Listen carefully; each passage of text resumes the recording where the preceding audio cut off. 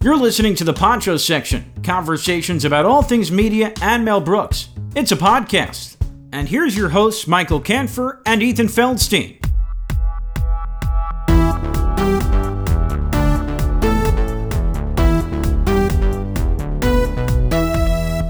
On today's episode of the Poncho Section, we have guest Beyonce.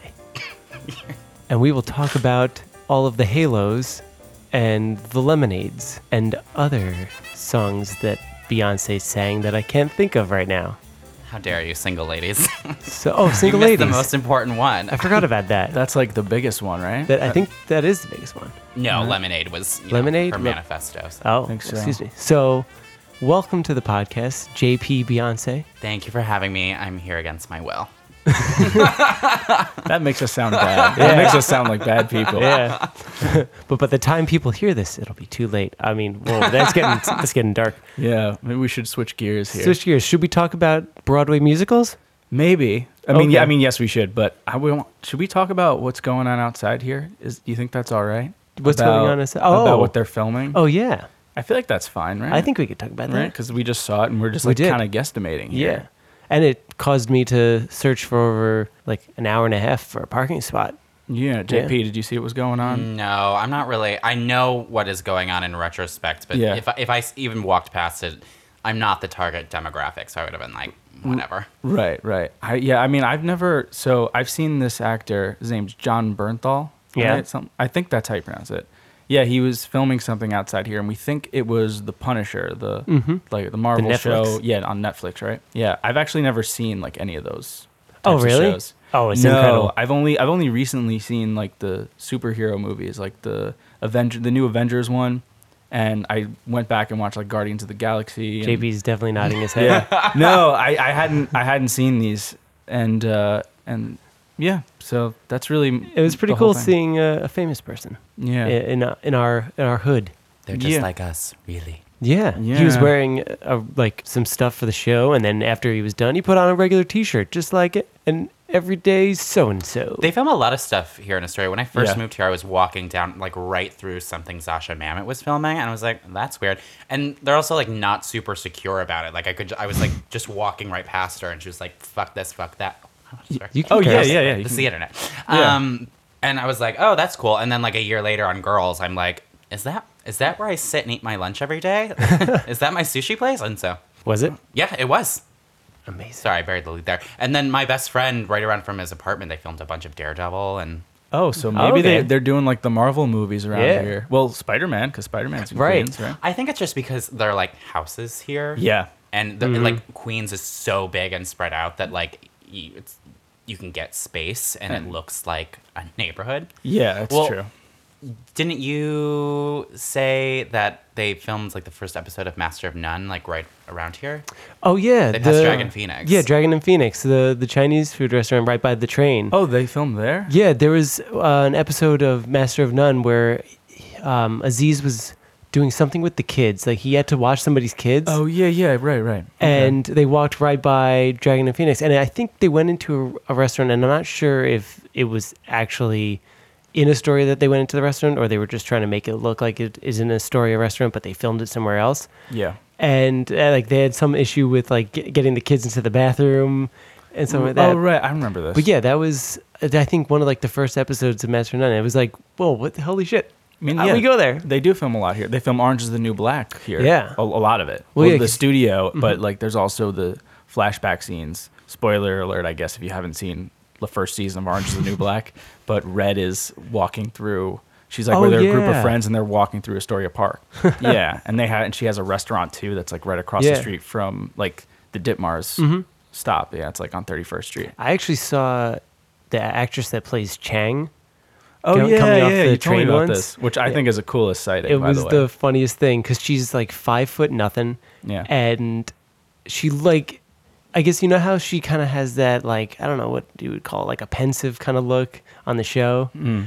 She still had that just walking around. Yeah. And I just remember seeing her walk by, and me and the guy in front of me both like did like a double take and like stared back and then like looked at each other just like, huh. Yeah.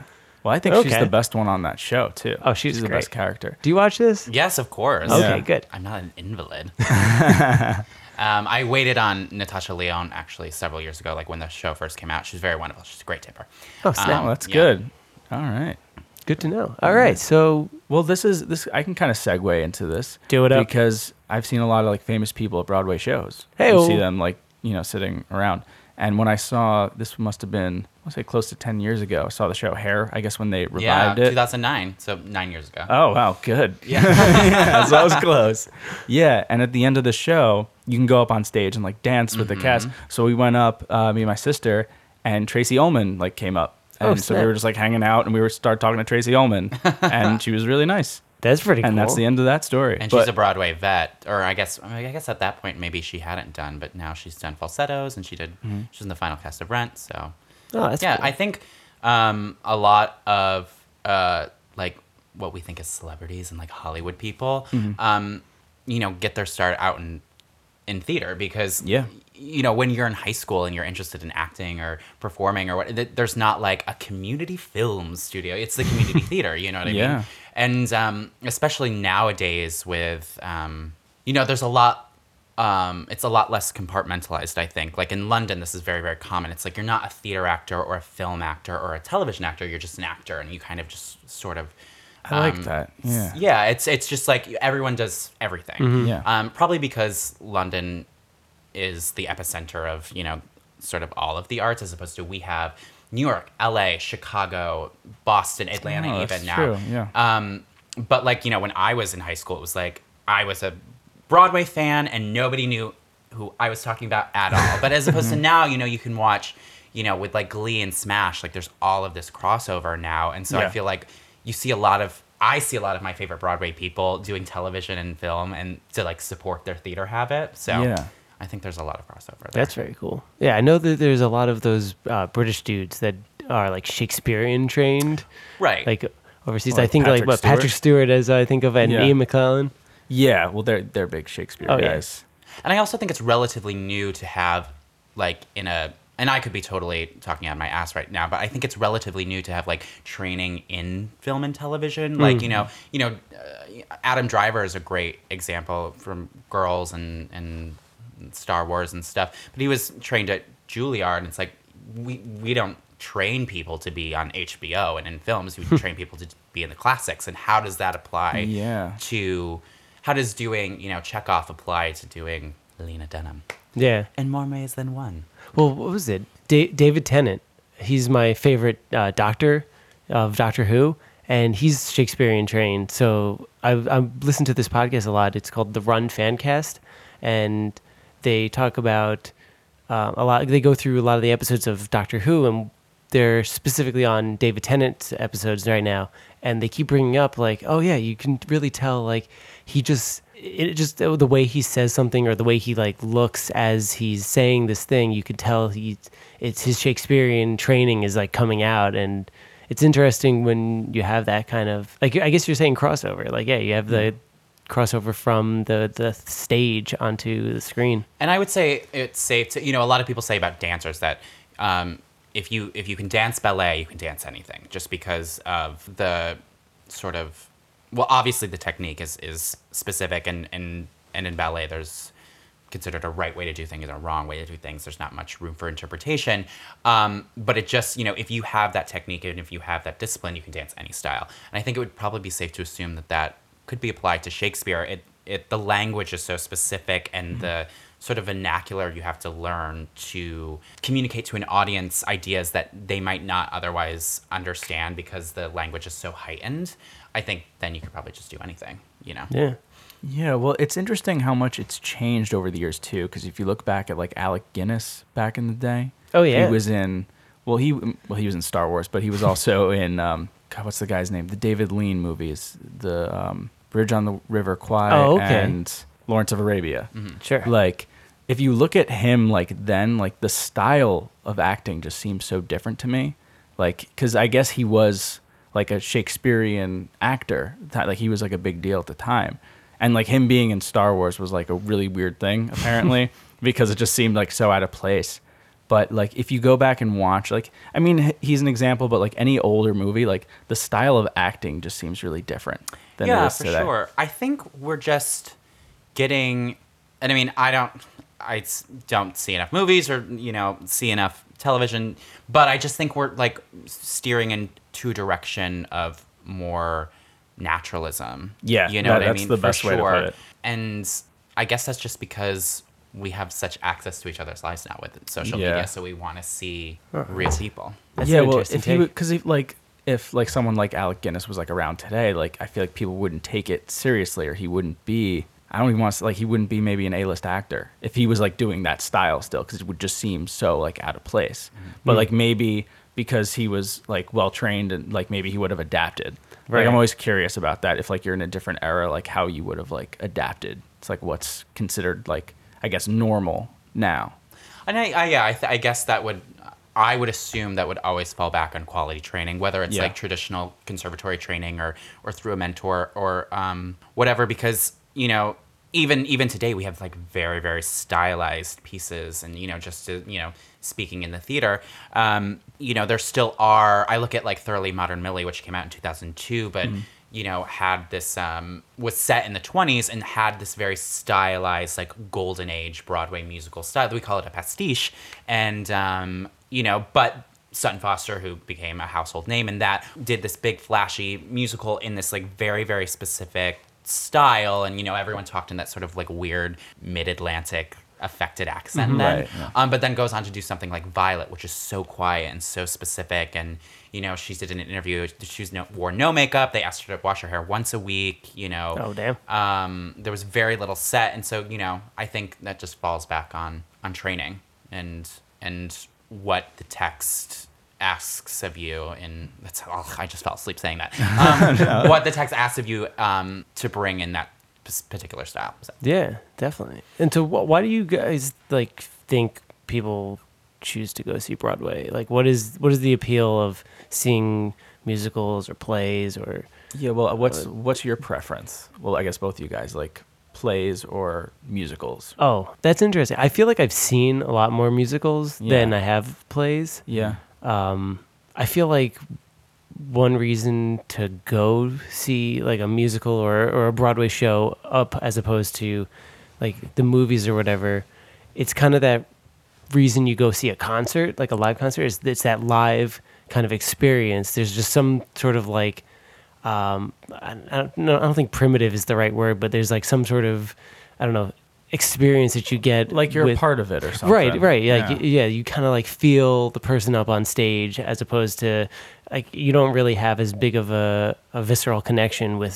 seeing somebody in a movie. Not that you can't get that experience. Yeah, it's different. But yeah, it's definitely, you get that live kind of atmosphere in that sense. So I definitely have seen more musicals than plays. But I don't know if I could say which one I prefer. I definitely like the more, I would say, where they kind of like have an acted scene and then they sing, as opposed to You don't like the I don't the like the operas? constant kind of singing throughout it, as if like I saw Miss Saigon, and that the whole time they're singing sung through musical. right, it's sung through. Yeah, Yeah. they don't have, every single conversation is still sung, so that felt a little jarring Is to that me. what it's called? Is it just called like a sung through musical? Or? Yeah, that's I guess how I would refer to Yeah. it. Some people might call it an operetta, which I don't know if is. Yeah, I is said that, but 100%. it like doesn't make sense to me even. So like Yeah. sung through sounds better. Right. So like for that example, I prefer where they kind of just if they would have a normal conversation and then sing kind of like their emotions or whatever. Traditional book musical, if you will. Yeah. All right. Yeah. There you go. To answer the question about why we go see theater, there's this really, really great. I encourage anybody listening to Google. I think it's called Leading Ladies. It's an American Theater Wing panel. It's up on YouTube. But BB Newworth says this really, really interesting thing when she's talking about going out to the stage door and talking to like the fans, which sort of has like, especially in the age of the selfie, sort of has a checkered reputation. Yeah. But she says, a theater performance is active. It's not, oh, and there happen to be people in the seats tonight and like surprise.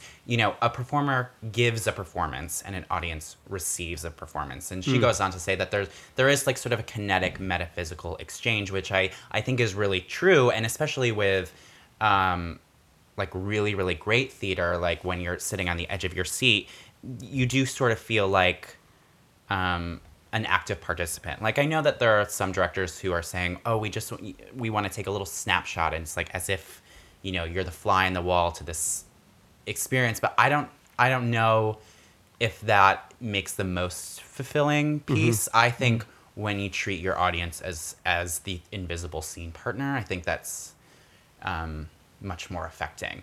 I also think theater is, you know, we call it live performance, but I almost think that's it doesn't, you know, totally convey what going to the theater is, because I think it's more alive. You know, these performers do these shows 8 times a week for, you know, most contracts start out at a year, and just the nature of the beast, it's always a little bit different because the temperature of the audience is different. Or, you know, you come on stage with everything that happened to you that day, or there's an understudy on, or you know, you couldn't do that one thing you did right before you came on stage. And so everything is just slightly different, and you can never recreate the same performance. You know, you have to work within the skeleton of it, of course, but everything is just like a different temperature. You were saying earlier, you're like, oh, I have to go back through my memory of shows, I think. And I think that's kind of like the final reason that I love to go to the theater is it's not committed to, well, you know, with the live musicals, it's a little different now, but it's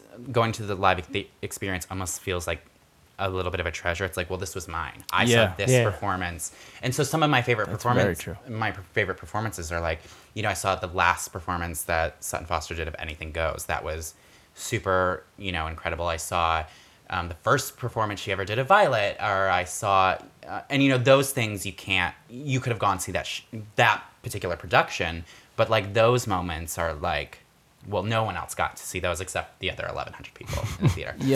And as opposed to whether I like musicals or plays myself, I generally favor musicals just because I'm a musical person. But I think I think it was last season or maybe the season before, Significant Other, Josh Harmon's play with Gideon Glick was probably one of the best pieces of theater I've ever seen. But I just think that when you're dealing with a musical, it's hard to compare because you get an extra set of vocabulary, and sometimes two. You know, Jerome Robbins, I think it was, famously said, it's like the reason we do musicals is because when you just don't have the words to articulate your feelings anymore, you sing, and when you can't sing anymore, you dance. And it's like, so we get 2 more languages to speak in musicals. So that's an interesting way to look at it. Yeah. How do you feel about like the comedy musicals? I feel like that's been a bigger thing, maybe in like the last 10 years, like The Producers, Spamalot, Avenue Q, Book of Mormon. Book of Mormon, yeah. I think, I mean, listen, I love to laugh. Tiffany Haddish always says, she's like, I should have been a dentist. I love to see people's teeth. And I'm like, girl, I get you. But I think they're great. And I think especially with the way the world is today, there is nothing better than going into a dark theater with strangers and like being somewhere else for 2.5 hours and laughing for 2.5 hours. Yeah. You know, like obviously as a child of the theater and somebody who had exposure to all of that, have a like biased view of it, but I think it's necessary for the soul. I mean, like just like it nourishes a part of you that I don't think anything else does. Definitely. And I think back to like Hairspray in 2002 is like was like this huge massive hit like right after 9/11. And of course I wasn't in the city during that time, but a lot of people are like credited it with sort of revitalizing the theater scene because, you know, Broadway shows were closing left and right because who wanted to leave their apartment during that time? Yeah, that's true. But it was just such a big, splashy, fun, joyous, celebratory musical. And I think that's exactly what people needed. You know what I mean? I really liked Hairspray. I think, wait, so that came out in like 2002? 2002, I believe, is... 'Cause I guess I saw it later, but it must have still been going. Yeah, I guess it 2002, ran for a while. 2003, like early 2000s, for sure. Yeah. It ran for some time, didn't it? Yeah, I think, I mean, well, musicals... on average, I don't know how long. It's changed. When I was in high school, like, long-running shows were just kind of a given. But I think as ticket prices are skyrocketing, that's the thing. It's like, I think it was either actually The Producers or the original Miss Saigon that was the first production to have tickets go over $100. And, you know, for Hamilton now, the premium seats are $1,000. It's insane. So as ticket prices go up and our sort of technological advancements continue to grow, I think shows just kind of top each other because especially with tourists, they were only seeing one Broadway show on our visit, and they kind of want to see their money at work. I mean, you go see Wicked, it starts off with the monkeys flying over the audience. Yeah. It's like, I can see my money at work. You go see something like Miss Saigon in the helicopter, I can see my money at work. As opposed to like, some of that really, really great theater that's just a little quieter, like what we were talking about with film. Yeah. It's just like a little bit more quieter. It's still telling a really compelling story, but it's just doing it in a different voice. Yeah. What are you going to spend $350 on? Right. So- Yeah, I feel like there's a couple, like The Lion King's been running for a long time because that's like a big tourist attraction. People bring their kids. And I mean, Phantom of the Opera's still on. And It's the longest running Broadway show. That one, yeah. And I guess that must be a tourist attraction too, maybe? I would assume so. Yeah. Yeah. I mean, it's been several years since I've seen it Yeah. myself. But like, and that also comes with prestige. I mean, we saw the longest running Broadway show when we were in New York, and like, and the chandelier crashes. Yeah, and it's fun. I mean, I loved that when I saw it. I mean, Do you guys remember what your first show was? I sure do. I'm embarrassed to say. I really am. My first Broadway show was Wicked in 2004, which is a very basic answer. But anybody who came of age during that time can attest to how it was. I call it a gateway musical for me because it like Les Mis must have been for people who came of age in the 90s, but I was obsessed with it. I knew every word of the cast recording. I sang it every day for 2 years. God bless my mother for listening to it. But yeah, it was just like we sat like very, very close on stage right, and Shoshana Bean was my first alpha, and yeah, it was just like I was like riveted. I was like, this is just because. And for me, it was of course like a spectacle. She flies and there's monkeys and there's a dragon, and but like.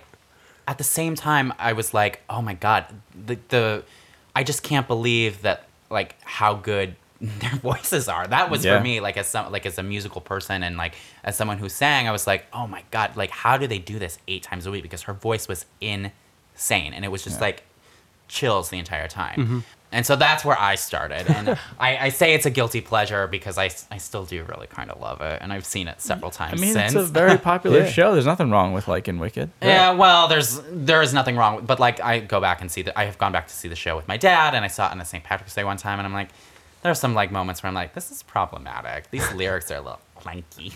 Oh, yeah. But it's just so much fun. Like it's so much fun, and it's big singing, and it's That's great. funny because I only very recently saw it for the first time. I enjoyed it a lot. Where have you been? I know, right? I saw it kind of late too. Yeah. I think maybe like 8 years ago or something. But it was like it had already been like running for a long time. What was your first show? Mine was The Lion King. Oh, same. Yeah, but it was like early on. It was because I must have been only like 8 years old. My parents took me. I guess they really trusted me, or they thought I was not going to cause any trouble. And I actually remember the second show I saw was The Sound of Music when it came back. With Rebecca Luker? I don't remember specifically. It was in the late 90s. You got to dig out your playbill because I'm sure it's somewhere because my mom saves like everything. So Broadway legend Lara Benanti got her start in The Sound of Music as her understudy. So you should dig out your playbill and see if you saw her. And now she's got like Tony Award and Tony nomination, cool. And that would be you could say you were there. Oh yeah, I just remember because I think we were pretty close. We had pretty good seats, but there were kids in front of us that were like causing a lot of trouble, and I remember like we were pissed. But, I was like 9, so like, and I was like, this ruined the show. But like, children are the devil. Don't procreate. Yeah, it was just funny because like I was a child as well. But but so like The Lion King was the first one. Yeah. Funny enough, so Lion King was also my first one, and then the second musical I ever saw was Aida, which was also a Elton John, Tim Rice. Kind of music lyrics kind of combo, and I remember liking it. We saw it with the guy from Rent. Was Adam he in it? Pascal. Oh, I have no clue who was in it. Yeah, I remember seeing it with like for some reason my class went to go see that. Yeah, but I remember really enjoying it. Mm-hmm. That was very good. You went with your class. You said? Yeah, I guess this was. So wait, it came out in 2000. So I guess maybe in that time I was either in 6th or 7th grade, maybe 8th. Yeah, they took us to see Les Mis, which I think was kind of weird. I mean, I like Les Mis. I just think it was a weird show to take your class to see. Yeah, I'm not sure. Like, we were like in because middle it starts school, out with like like down on their luck whore, which is basically what Fantine becomes. Yeah. But I think I think it's such a classic. Like, you know, that was the Wicked of a different generation. Like, it was such a gateway musical for people who came of age in, you know, the 90s. It was like, and again, such like Phantom, it has name recognition, and you know, everyone knows that, like, that iconic image of little Cosette like looking up, and plus I think that was also, you know, in the 80s and 90s, it was all about the big British mega musical, Phantom, Les Mis, Miss Saigon, Cats, Starlight Express, a lot of Andrew Lloyd Webber, and but that was you know, the style of then. It was like big sung through musicals that like had a lot of technical elements and like were like epics, if you will. So people hate on Cats. I never got the opportunity. I saw like a high school. Love Cats. I saw a high school production of it, and I thought it was all right. Like I like went into it like expecting not to like it because I had heard like so many bad things, but I thought it was all right. Listen, I have that DVD version that I have watched several times. I think I know what you're talking about. Yeah, they filmed not during one of the productions, but like they took a bunch of like people from the cast. Like I think Elaine Page is in it, and there's Betty Buckley. One of the two plays Grisabella, and I love that show. I love it for what it was. It has no plot, but it wasn't. Yeah. I don't think it was ever designed to. It was a dance musical. You know, you went to see great dancing and great costumes, and it's like a tourist who didn't speak a lick of English could go see it and still have a really joyous time. I love it. I just watched it a few weeks ago. It's really embarrassing with my roommate. I've never seen it, but the memories I have about it, and that was not supposed to be a pun, is the movie Jersey Girl, which I think I might be the only person that actually liked that Kevin Smith movie. But in the movie, the Ben Affleck's daughter, her class, I guess they're all doing a talent show, and all the kids are doing like scenes from plays or musicals, and almost all the kids end up doing the memory song from Cats, and then she ends up doing Sweeney Todd. I was gonna say that's the movie where they go to see Sweeney Todd. Yeah. And he's like horrified. I thought that was actually a funny scene. I like actually if you don't know like what it is and you take your kid, like that's kind of funny. Right. I actually liked that movie. So that whenever I think of Cats, I think of that movie, and then you running around the apartment singing. I could sing that score from. What was it? I always remember Jellicle Cats. Well, that's how the opening go. Like I can't remember the lyrics, but it's basically Jellicle Cats over and over again. Like and then they're like, you don't know what a Jellicle Cat is, and I was like, I don't think anybody knows. I don't think Andrew Lloyd Webber knows what a Jellicle Cat is. I don't think T.S. Eliot knows what a Jellicle Cat is. But yeah, I could sing that score backwards and forwards. Like I won't because I care about their listeners. Yeah, and I don't know what the rules for copyright are. Yeah. So I don't know. I wouldn't get half the lyrics right. Yeah. So but so playing off, you were saying when you were seeing Lion King for the first time and you had to deal with the annoying children in front of you. This was for The Sound of Music. Oh, that was for The Sound of Music. We got to make this accurate. Gotcha. That was for The Sound of Music. Possibly I was thinking, with Laura Benanti. What? Yeah, I got to find this out. Yeah. Yes, possibly. I was thinking, what do you guys find to be the most annoying thing about some of the fellow audience members? Everything. Oh my god. I have to get up on my soapbox. Yeah. Theater etiquette has just gotten absolutely insane, and I think it's just because, I mean, not to sound like a old auntie, but it's just we have the cell phones and our attention spans are not what they used to be, and we can't go a minute without checking a feed, and it's run rampant in movie theaters, but I feel like people have just given up. They're like, we're too tired to fight you anymore. But you're spending, like I said, exorbitant amounts of money now to literally have this experience. So why throw it away? Why talk during it? Why use your phone? Yeah. Why? So I mean, my biggest pet peeve is talking or like the phone, because people think you can't see it, but you can. Like in a completely dark theater, especially with like sort of the lights reflecting back off from the stage, it makes it very apparent. It's also super distracting for the actors. I mean, you can go on any Broadway actor's Twitter feed and hear them be like, "We can see you. We know that like you're using your phone." Yeah. And it's just like if I'm an audience member and there's a moment going on stage that's like that is really communicating with me, the last thing I want to do is have it snapped out by somebody like with a little chirp notification. Yeah, I mean, I wonder because a lot of comedians have started doing this, like a lot of the big ones, where they actually have people they like put their cell phones or like someone takes their cell phones before the show and they get them back like at the end of the show, so they're not like filming or anything. I wonder if they'll start doing something like that. I hope they do. I don't know what the with that many people, because the largest Broadway house is just under 2,000 things. Yeah. And, like, it's already such a nightmare with like people like getting in and whatnot, and and then there's the complicated sound system, so they can't like have like scramblers or anything. So I don't know what it is, but just please put your phones away. Like just spend the 2 hours and like and really like lean into it. Don't talk. Don't be late. Like come early. Have like a drink somewhere. Like I'll buy you the drink. Like come meet me. I will buy you the drink before your Broadway show, just so you don't have to like come in late when it's all shitty, which makes me really upset, because that's kind of like, I'm an atheist, but that's kind of my church. And so if I want to go in and have a religious experience and you're texting while I'm praying, that yeah, for me the talking it drives me nuts. I was seeing, that's weird. I don't know. I'm really hoping that sound is just with our headphones and that's not actually that's coming off, because it's sounding like very staticky. Yeah, I don't know. I don't know. I don't know about that. I'm wondering if we should pause. Why don't we pause? Why don't we take a pause and then see we'll how it come back sounds. and We'll I come can right back. continue complaining about people talking.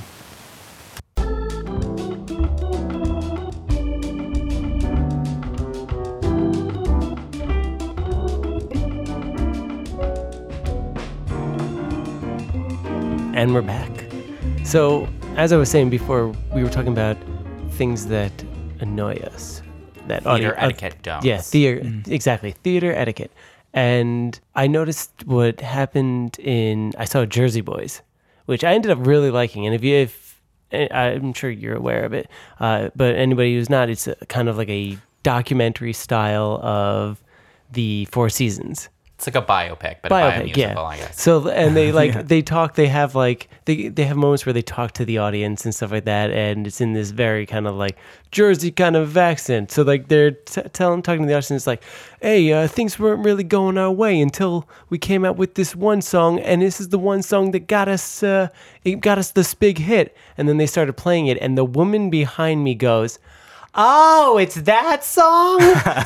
And I'm just like, really? That's kind of perfect, though. Really, That's lady? really funny. I kind of do secretly, like, I always scoff and act, like, very scandalized when that happens. I'm like, oh, but, like, I kind of love when actors break the fourth wall and people talk back. Yeah. Because that means that they're listening. Like, you know what I mean? They're, like, engaged and, like, they're so moved by the spirit or whatever that they're like, oh, this person is talking directly to me, which I think is what should happen.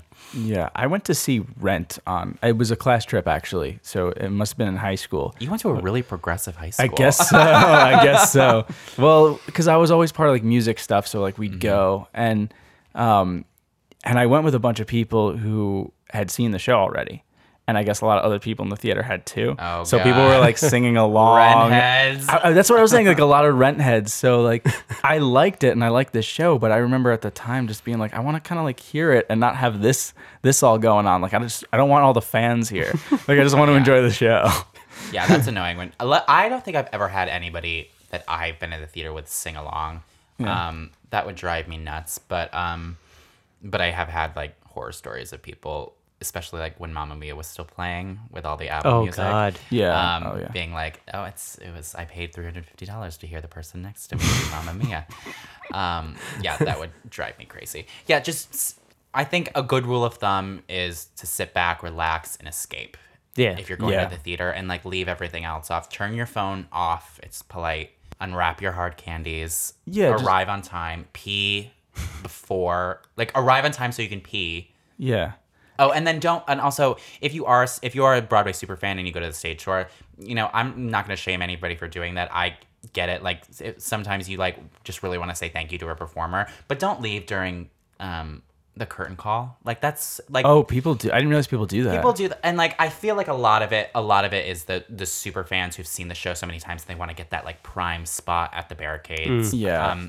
Or it's like tourists who have like a long day, but like these these performers have just like, they've given you a piece of themselves. Like, give them you don't have to give a standing ovation. Like, if you don't want to stand, that's fine, but like, give them their due. Like, that's what they've been, not that that's what they've been working for, but they deserve it. Like, they deserve, it's like, so don't leave during the curtain call. It's all very selfish. It's like, you want to just get your signature, you want to get your selfie or whatever it is. Like, and I get it, because it's like a nightmare leaving the theater, like, with all of those people trying to go, and some of them are like older, and they like, and I hate it, but like, it never takes me like very long to get out of the theater, like maximum 10 minutes, and that's the max. Like, you just stay for the curtain call, enjoy.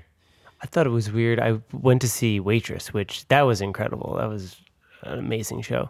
And the show was over and everybody's kind of leaving. And then there were just a few people that just kept singing the songs. And there's a part of me that's just like, they do it better up on stage. Why are you Well, at least they singing waited till the end. well, yeah, it was after the show. I guess it's okay, right? That They is had true. to get it out of them. That is true. But yeah, there's a part of me that was just like, why are you singing this right now? I get it. It's catchy, but stop it. I have a weird thing when I go see musicals that I don't want to know any of the songs before I see it, unless it's like something I'm already familiar with. Like when I used to go with like my family, my sister would like get the album beforehand and like listen to everything, and I kind of want to go into it just to kind of see like, well, I just like it off the bat, and then kind of listen to it after, and I kind of like that whole experience. Like, I don't know how you guys feel about that. Like, just going in. You like to go in fresh. Yeah, without knowing. Like, I didn't, like, there's even, like, shows that have been around for a while. Like, even Wicked. I knew, like, generally, like, what it was about, but I didn't know, like, the twists, I guess. I think when I was younger, because I didn't have regular access to the city, like, of course, I, like, memorized the whole show. Yeah. Now I think it's a little different. I generally like to know, like, not even necessarily about the show, but like creative team or the actors involved and stuff. I definitely like to know that. And just because I've seen enough shows, I like to, if it's a Sondheim show, I know like his style of music, and I know to pay closer attention to like the lyrics, or if it's an Andrew Lloyd Webber show, or or whatever. But generally, I don't really like listen to cast recordings before anymore. Yeah. I generally do have to go back because I miss a lot of lyrics myself. Yeah. But especially with like the sung through shows, you can miss big plot points. Yeah. Or like with Hamilton, it goes by so fast that sometimes you don't know what they're saying. But I generally like to go in and just kind of see what hits me. Because then afterwards, I'm like, I loved that one song that one character said, and I go and like I download the album and I like listen to it on repeat. And so like, but if I was already doing that for months before, I'm like, meh. Well, that's kind of how, when I saw Spring Awakening, I didn't really know much about it. I'd heard like the one song, I guess that was on the Tony Awards that they did a performance. And then afterwards was just listening to the album over and over because it's really good. So I kind of like that, like discovering it through the show. Well, and I think that's how, the medium is the live theater part. So like having the album is great because it's like, the music is preserved that way, but it will never like, again, replicate that experience and of where those actors were on that day and where you were on that day and like what technical malfunctions, Right. Yeah. we had. I saw I think it was either the first or the second preview of If Then, which was Idina Menzel's like big, I would say, safe to say her like big return to the New York stage. It was after Frozen. It was after Adele Dazeem. And so I saw and so she came back in this Tom Kitt and Brian Yorkie musical called If Then, and they did Next to Normal, and it was like, it was magical, first of all, to be seeing her on stage for the first time, especially being such a Wicked fan. But also just like seeing somebody, like clearly she had been with this project since the very beginning. Everything like fit so well into her voice and like it played to her strengths. But it was the second preview and they had this like, big rotating turntable and like, it was the scene where she's talking to like the city planner and there's all the city stuff going on and all this technical stuff started going wrong. And they just dropped their lines, and she's like, "What?" And you could hear like this whispering, and she turns to the audience, and she's like, "Just 1 second, guy," and like you never would. That wouldn't be any other night except like maybe a preview. Yeah. Although coincidentally, I saw another performance. It was Adina's first night out. She had gotten sick, she had gotten sick the night before, and she didn't do the second act. Okay. In her standby, Jackie Burns, who is, I saw in Hair and Wicked, she's incredible, was standing by for her, and I was like, oh, I gotta get a ticket to this because I think she's phenomenal and she's gonna be so great. And so I went to this matinee performance specifically to see her. Also, like, weird fact, they were saying because Adina was such a selling point for the show, they were standing out offering refunds, and they're like, but if you stay and see the show, we'll also give you a free ticket to another performance. And I marched up to the window and I was like, I'm here specifically to see Jackie. Like, I had already seen the show. She was phenomenal. But again, a turntable thing happened when she's with the romantic lead intimately, and then she goes in the bathroom and sort of has this like song where she's like, what the fuck? And the turntable didn't happen. And it happened like such a pro. She just like stepped out and like delivered this the song like on the proscenium, and like the turntable just like burst into flames or whatever it did, and they were like, we gotta stop, Jackie, go on. It was amazing. But like that is something like, you know, nobody else, you know, other people did see that performance, but it's like something that like, oh, I remember, I was there. Yeah, it's not, you know, the regular thing. And that's like the joy. I mean, like, going back to Wicked, I sound so basic right now. Going back to Wicked, though, that infamous, you know, that's sort of like theater lore is that the night before Adina's last performance, she broke her rib from the trap door. Do you guys know this story? No. So it was her. It was like, it must have been a Saturday night show, and she must have been slated to her final performance to be a Sunday matinee. But there's you know, the melting scene. She goes through a trap door, and I guess like she stepped. The trap door wasn't like or had already started going down, and she stepped onto it and broke her rib. Oh, snap. And so everybody who had bought tickets to see her last show got the standby, who happened to be Shoshana Bean and was going to be taking over. But then she came out like for the very last scene in this like red tracksuit, and it's like, you know, this infamous thing, and you can find it on YouTube, I'm sure. But like only a certain amount of people will have ever gotten to experience that live. You know what I mean? Yeah. Having like being like, oh, I bought tickets for Adina's last show, and like, and she's not in it, but then she comes out and not in costume, just as her, and like it's amazing. And then the people who had no idea what was going on being like, what is happening tonight? That's great. So- I have noticed that there are a few shows that I've been to where there's been a stand-in, and they've been absolutely incredible. And I'm just only thinking, like, if their stand-in is this good, how amazing is the person who normally does this every night? Well, I feel like the majority of people on Broadway are insanely talented. Oh, yeah, sure. You know what I mean? Absolutely. I think it's just like, you know, I think maybe to like civilians, there's like this sort of notion that being like, for example, in the ensemble is like less than, but like there's a you know, a great podcast about all of that you can look up. But you know, everyone on the, you know, the people that make up the ensemble have the chops to like lead their own Broadway shows. It's just sort of like where their career ended up or where they chose to be. You know, maybe they might be like really, really strong dancers, and it's like that's what they get hired to do because like choreographers know that they're like, oh, if I hire this person, like I'm gonna be able to do so much more, you know. And that's how you build your ensembles. But like I think that like anybody who has made it to or I shouldn't say anybody, for the most part, anybody who has made it to like that stage where they're on Broadway is a phenomenal talent. Oh, yeah. And that's They kill why it. you have like quote unquote, you know, unknowns standing in for huge names like Idina Menzel and Sutton Foster and all that stuff. So Yeah, I mean, sometimes names are just part of the draw too. right. We all have names, theater producers. I hate that. And they're like, we need to get a name. And I'm like, we all have names. But I hear what you are saying because, like I said, Broadway musicals are so expensive. And it's different with like plays because almost all plays are done as limited engagements because you know it's a very touristy thing to go see a Broadway musical, but plays, and so getting like huge Hollywood stars is one thing, but if you look at like the past several years, it's like to create an original musical that's going to be successful from the ground up, you really need that sort of those Broadway veterans. Like look at Hamilton, most successful show. I was just thinking about that. Yeah. No names. D'Arvin Hansen, same thing. Yeah. You know, Kinky Boots was big, you know, no Broadway names, or tons of Broadway names, no Hollywood names. And then like a few years down when ticket sales are going, that's a great time to start stunt casting. Like, you know, fine. But like to get that foundation, I feel like you just need people who like know it like the back of their hand, like what it means to create an original show.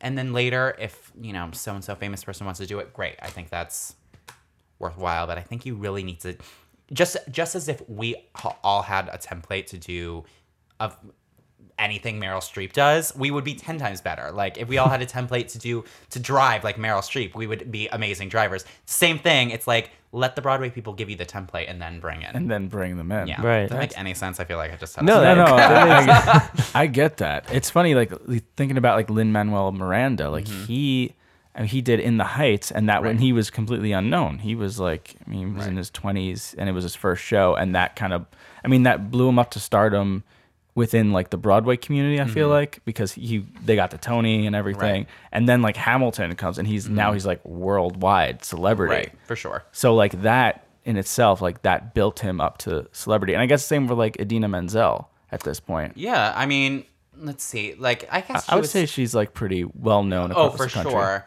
And then with Wicked, I think it just took it to a whole new level. And obviously she was in Rent, so she already had sort of that. That's right, crazy fan base. But yeah, I just think that if you just trust, if theater producers would just trust in the people who, like, nobody gets into this business for the money. Nobody gets into this quote unquote for the fame, because most Broadway performers you couldn't name off the top of your head, like to the regular person, myself included. Like, you don't get into it for the money. You don't get into the fame. You get into it because you love it. And so if you just like kind of trust that, like, I think there would be more sort of lightning in the bottle moments, as opposed to like constantly trying to capture it. And I'm like, it doesn't work like that. Yeah. I think, whatever.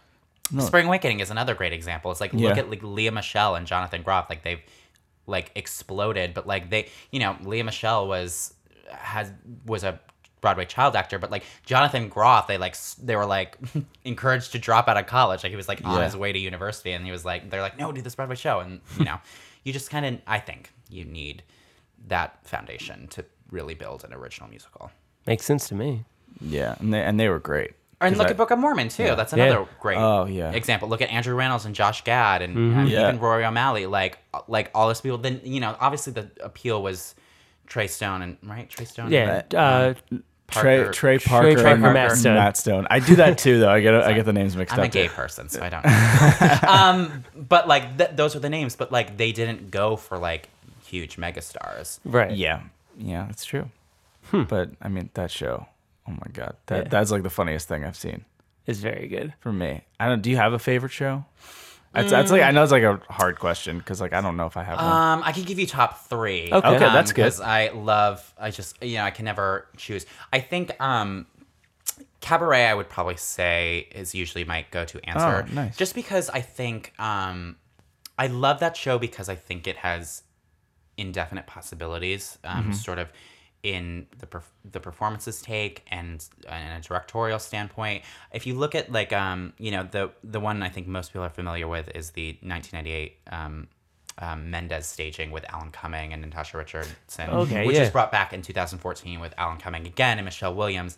And it's so iconic now, but I think what a lot of people forget is that the original staging with Joel Grey was also so iconic. There's a wonderful book, The Making of Cabaret, that if anyone's interested, reading it. But both of those stagings are so vastly different, and yet they're so like indelible that I can't wait until like in another 20 years when some other director's like, okay, let's completely redo it, like what that's gonna be, because I think the show just lends itself well to that. I also love the idea of a concept musical, so for anyone not familiar with that, a concept musical is like Chicago or Cabaret or The Spider Woman, where the show happens in the book scenes, and then the numbers are performative, and yet they speak to what just happened in the book scenes. So, so I love that. I would also say another one is Light in the Piazza, because I think that score is just gorgeous. I think Adam Guettel is incredible, and it gave us Dame Kelly O'Hara. So I love Kelly that O'Hara, show. which I think I saw her in something. You probably have. She is in The King and I. The King and I, Tony Award winning. There you go. Yeah, I mean Kelly O'Hara is I think Broadway's go-to soprano with all the merits because she's phenomenal. But Pajama Game, Light in the Piazza, Nice Work If You Can Get It, Bridges of Madison County, King and I, I'm probably missing. She has a billion credits. She's Yeah. phenomenal. But that was really sort of her entree into being a leading lady, I think. And that show is just really complex about a mother-daughter relationship, so I love that one. And my third one would have to be... I'm going to throw in a play because I haven't, and I love, and I already mentioned it, but Significant Other was just, so beautiful. And I think we should all be ashamed to live in a world where Gideon Glick didn't even get a Tony nomination for that, like bad Tony committee. I'm going to pretend I know what you're talking about. God damn it. No, it's... Damn them for not getting one. I know. It was just, it was a phenomenal play. So I would say those are like my top three. Yeah. Nice. Do you have one? Do I have a top? I don't. That's really hard because I don't know, even or just a favorite one. I mean, yeah, it's hard. I loved Hair. I thought that was a lot of fun when I saw that. Mm-hmm. That was like probably the most fun I've ever had at a show. Mm-hmm. But I remember like the comedy ones. Like I always like the producers. Avenue Q I always think is hilarious, and that's one I can listen to and still funny. Mm-hmm. Book of Mormon, and yeah, I mean, In the Heights was a great one.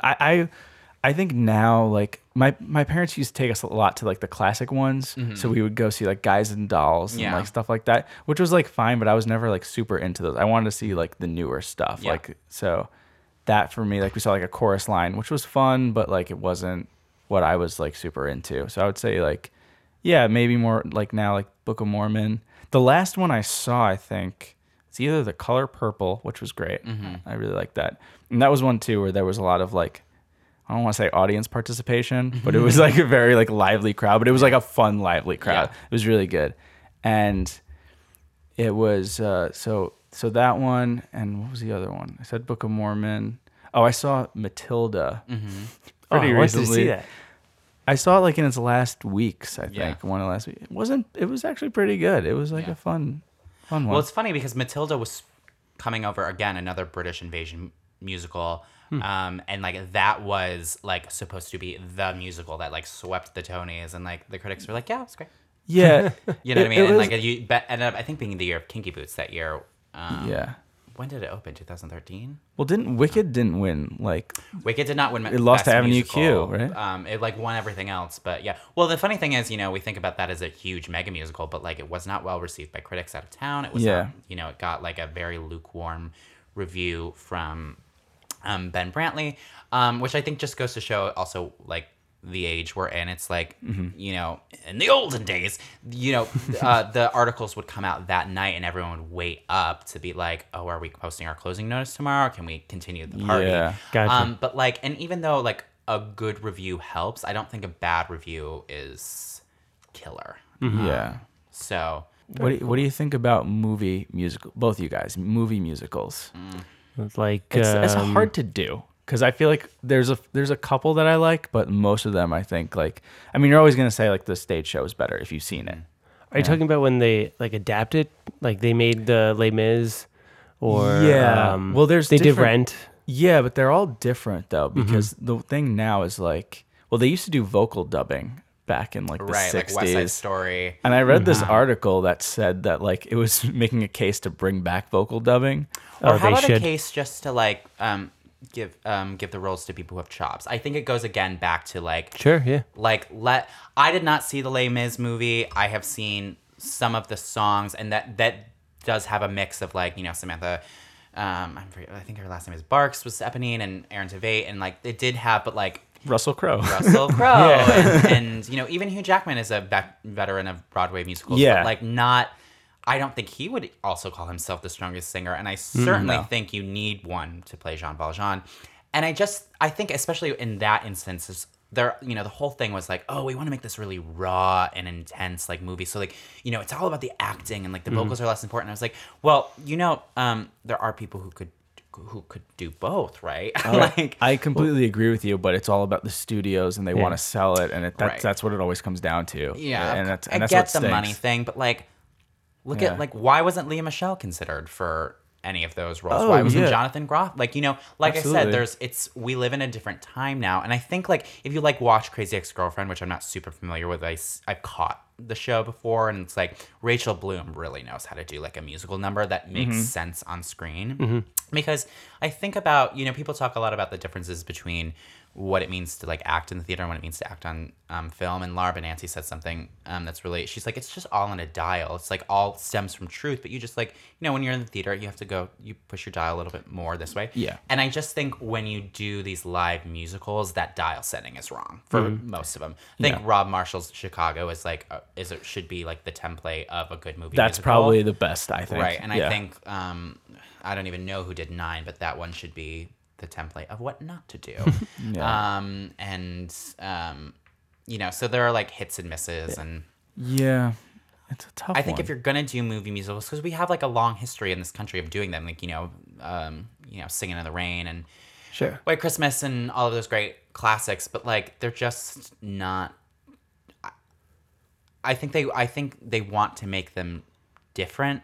Yeah. Which I get that sort of medium necessitates that, but I think they want to make them not a Broadway musical. And I was like, well, then why? Yeah. What's the point? Right. But Well, it's sort of, I've mentioned this before, and it's not 100% related, but it's close enough where they're taking a lot of the Disney animated stuff, which has musical aspects to it, and they're doing the live stuff. So like Beauty and the Beast, love the animated version, and then they get Emma Watson, who she's a good actress, but like it reeked of auto-tune. yeah, And it was like I didn't see it. neither did I. Try to stay away from that stuff. Yeah. Just like kind of.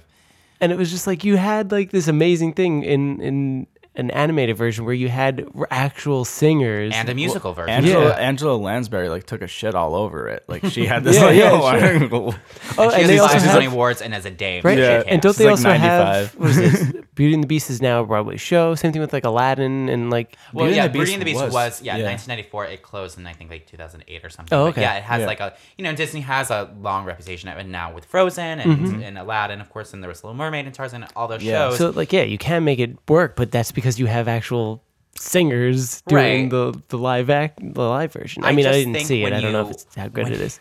I think I don't really get it. Like I must be missing something, and maybe it is just sort of that bottom line. But then again, people all like the consensus for a lot of these has been like, oh, this is garbage. So I just think if you're gonna make a musical, why are you like, yeah, but the music isn't the important part? I'm like, but I don't understand. Why not? Like, Yeah. Or like, I don't know. It doesn't make much sense to me. Well, it's But- like when they did the Producers movie, like the new one. Oh yeah. Where, because I love the original movie, and then they did, and then I love the show. So then went to see the movie. I said, oh, it's all like the same cast, basically, with Right. like they edited in like Will Ferrell and Uma Thurman, I Right. think, to like get put more names in there again. But for the most part, it was like the same cast. I'm like, oh, so it'll be great. And the movie was like weird, because it seemed like they were doing, well, like Matthew Broderick was like. It was like he was overacting for a movie where like it might have worked on stage.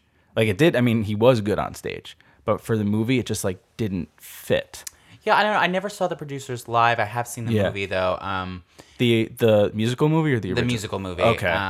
And I would just assume that doing that show as long as they did, because I know they did their original contracts, and I believe both of them came back. Yeah. And just like having it in your body in a certain way must be hard. Yeah. Like it almost just seems like and for a fan of the show, like I can't seeing the Rent movie, I was like, oh my god, thank God I get to see almost all the original cast. But Yeah. at the same time, it like doesn't really work because. I feel like most people would agree that the Rent movie just didn't really. It just seems kind of like blah compared to the show, because if you create something from the ground up in a specific way and then you have to like sort of recreate it, it like loses the original magic.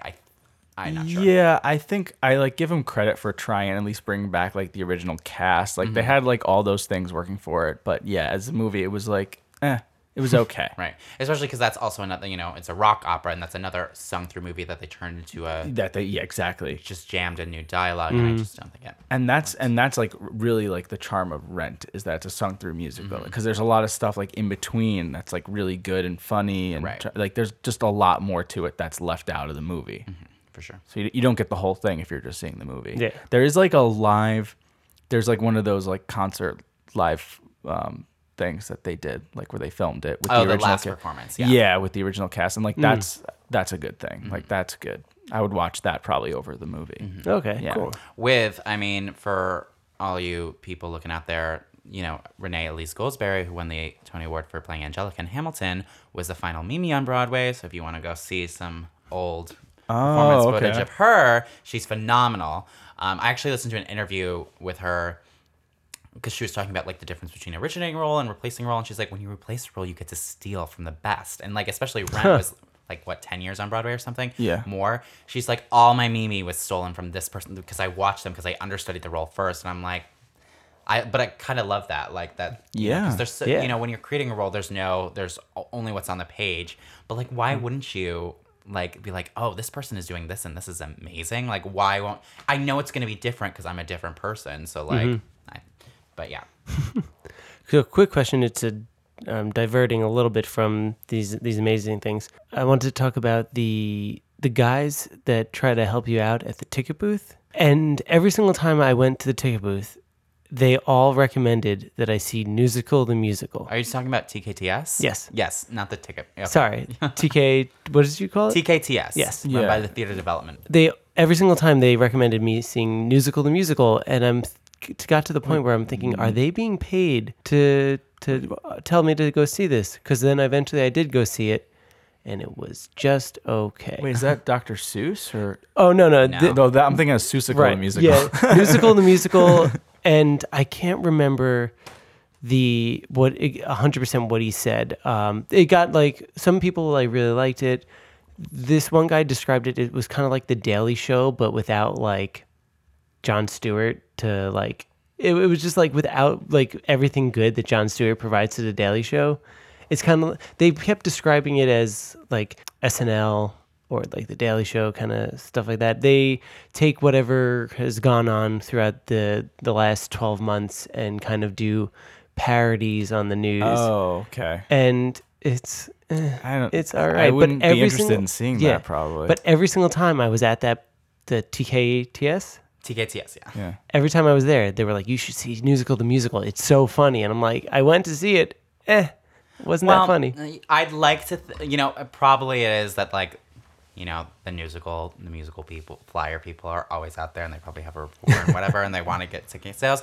But what I'd like to believe is that just like, there's so much great stuff off Broadway. There's so, especially like new plays. Yeah. That like, and the problem is like, that's a great space for playwrights and composers and stuff to cultivate their new work like in a little less of a critical lens. There's just no money in it, and so it's like we need. And Patti LuPone says this amazing thing. She's like, new work has to be criticized or else it can't grow, but it has to be supported.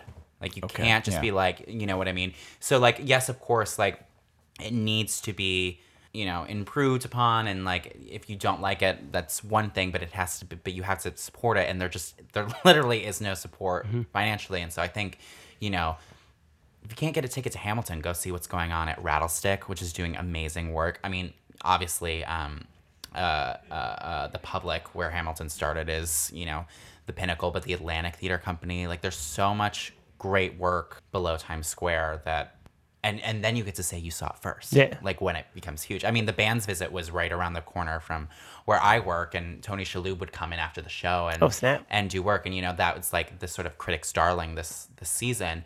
And imagine like people who went to see Hamilton at the Public. They're like, oh, I don't need to get a ticket, now. Yeah. But like, or people who saw Book of Mormon at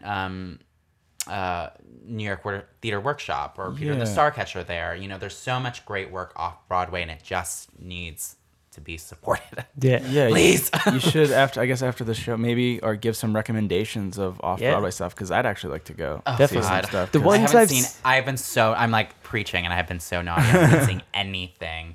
But just like, I mean, great theaters to check out and to support are. I have to plug. I'll plug Honest Accomplice Theater, which is it's run by Maggie Keenan-Bolger, and for all my Broadway fans listening, it's Celia Keenan-Bolger and Andrew Keenan-Bolger's sister, and she's like kind of doing God's work. It's a theater company that addresses women's issues and issues for the LGBTQ community, and they do a lot of like pieces on what it means to be trans, and they had a great show called The Birds and the Bees Unabridged, I think it was. I might be getting it wrong. But anyway, they're like combining theater and activism, which I think is when it really hits a sweet spot. So like them and all of their stuff on social media. They're great. But like Rattlestick is a great theater company. Atlantic Theater Company, of course. New York Theater Workshop. Like those are the places where a lot of like your big favorite Broadway shows came out of. And so, That's very cool. So go see Off-Broadway. Cool. Oh, and especially whatever Lincoln Center does in their the Mitzi Newhouse, I think it is. What's their off-Broadway theater called? I don't know. Lincoln Center's off-Broadway theater is great too, and the Roundabout Underground and all of that stuff. Go see Off-Broadway. Awesome. Yeah, that's like something I need to do. Yeah. I think I've seen maybe one off-Broadway show like years Especially ago. if you're not into the music. Some people are just like, musical, blah, blah. Like, such great plays. Yeah. Such amazing I've plays. only seen 3. One of them being Musical the Musical. The other one, Avenue Q, which at one point in time was on Broadway. Right, it's off-Broadway now. Right, yeah. and then Drunk Shakespeare.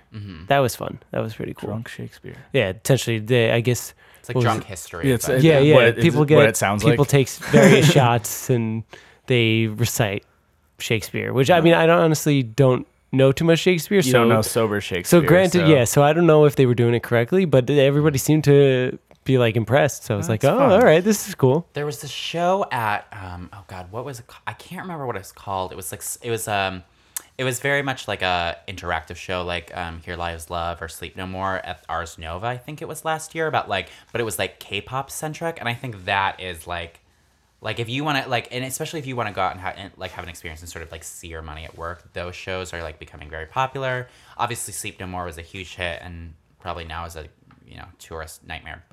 Or Here Lies Love was so great. But like that is something that like you can absolutely do and be like, okay, I feel like I got my money's worth. Because I know some people are like, I don't want to see a stuffy intellectual play, and I'm like, fine, whatever. But like you can do those kinds of things because those are like really big, and like you can't really do them in Broadway houses. There would be too many people. I mean, I know Right. like there's onstage seating, it's like with Spring Awakening, and like Yeah. and or like with Once, like the pre-show like little concert, and or so yeah. If you go see Off-Broadway, I've said it 1,000 times. Cool. If you don't get it by now, I like it. That's a good way to. Yeah, I think to that's leave a it good off. way to wrap it up. Yeah. But this was a lot of fun. We got to do this again. Absolutely. so fun. Yeah. Yeah. Thanks for stopping I don't know if by, that was Beyonce. sarcasm, but No, it wasn't. Yeah. all right. All right. Thanks, Beyonce. You're welcome. All right, definitely Yeah. come back soon, and thank you everyone for listening. And please check out all those off-Broadway theaters that JP mentioned, support. and support them for sure. I think I'm gonna do that. Cool. Yeah. All right. Peace.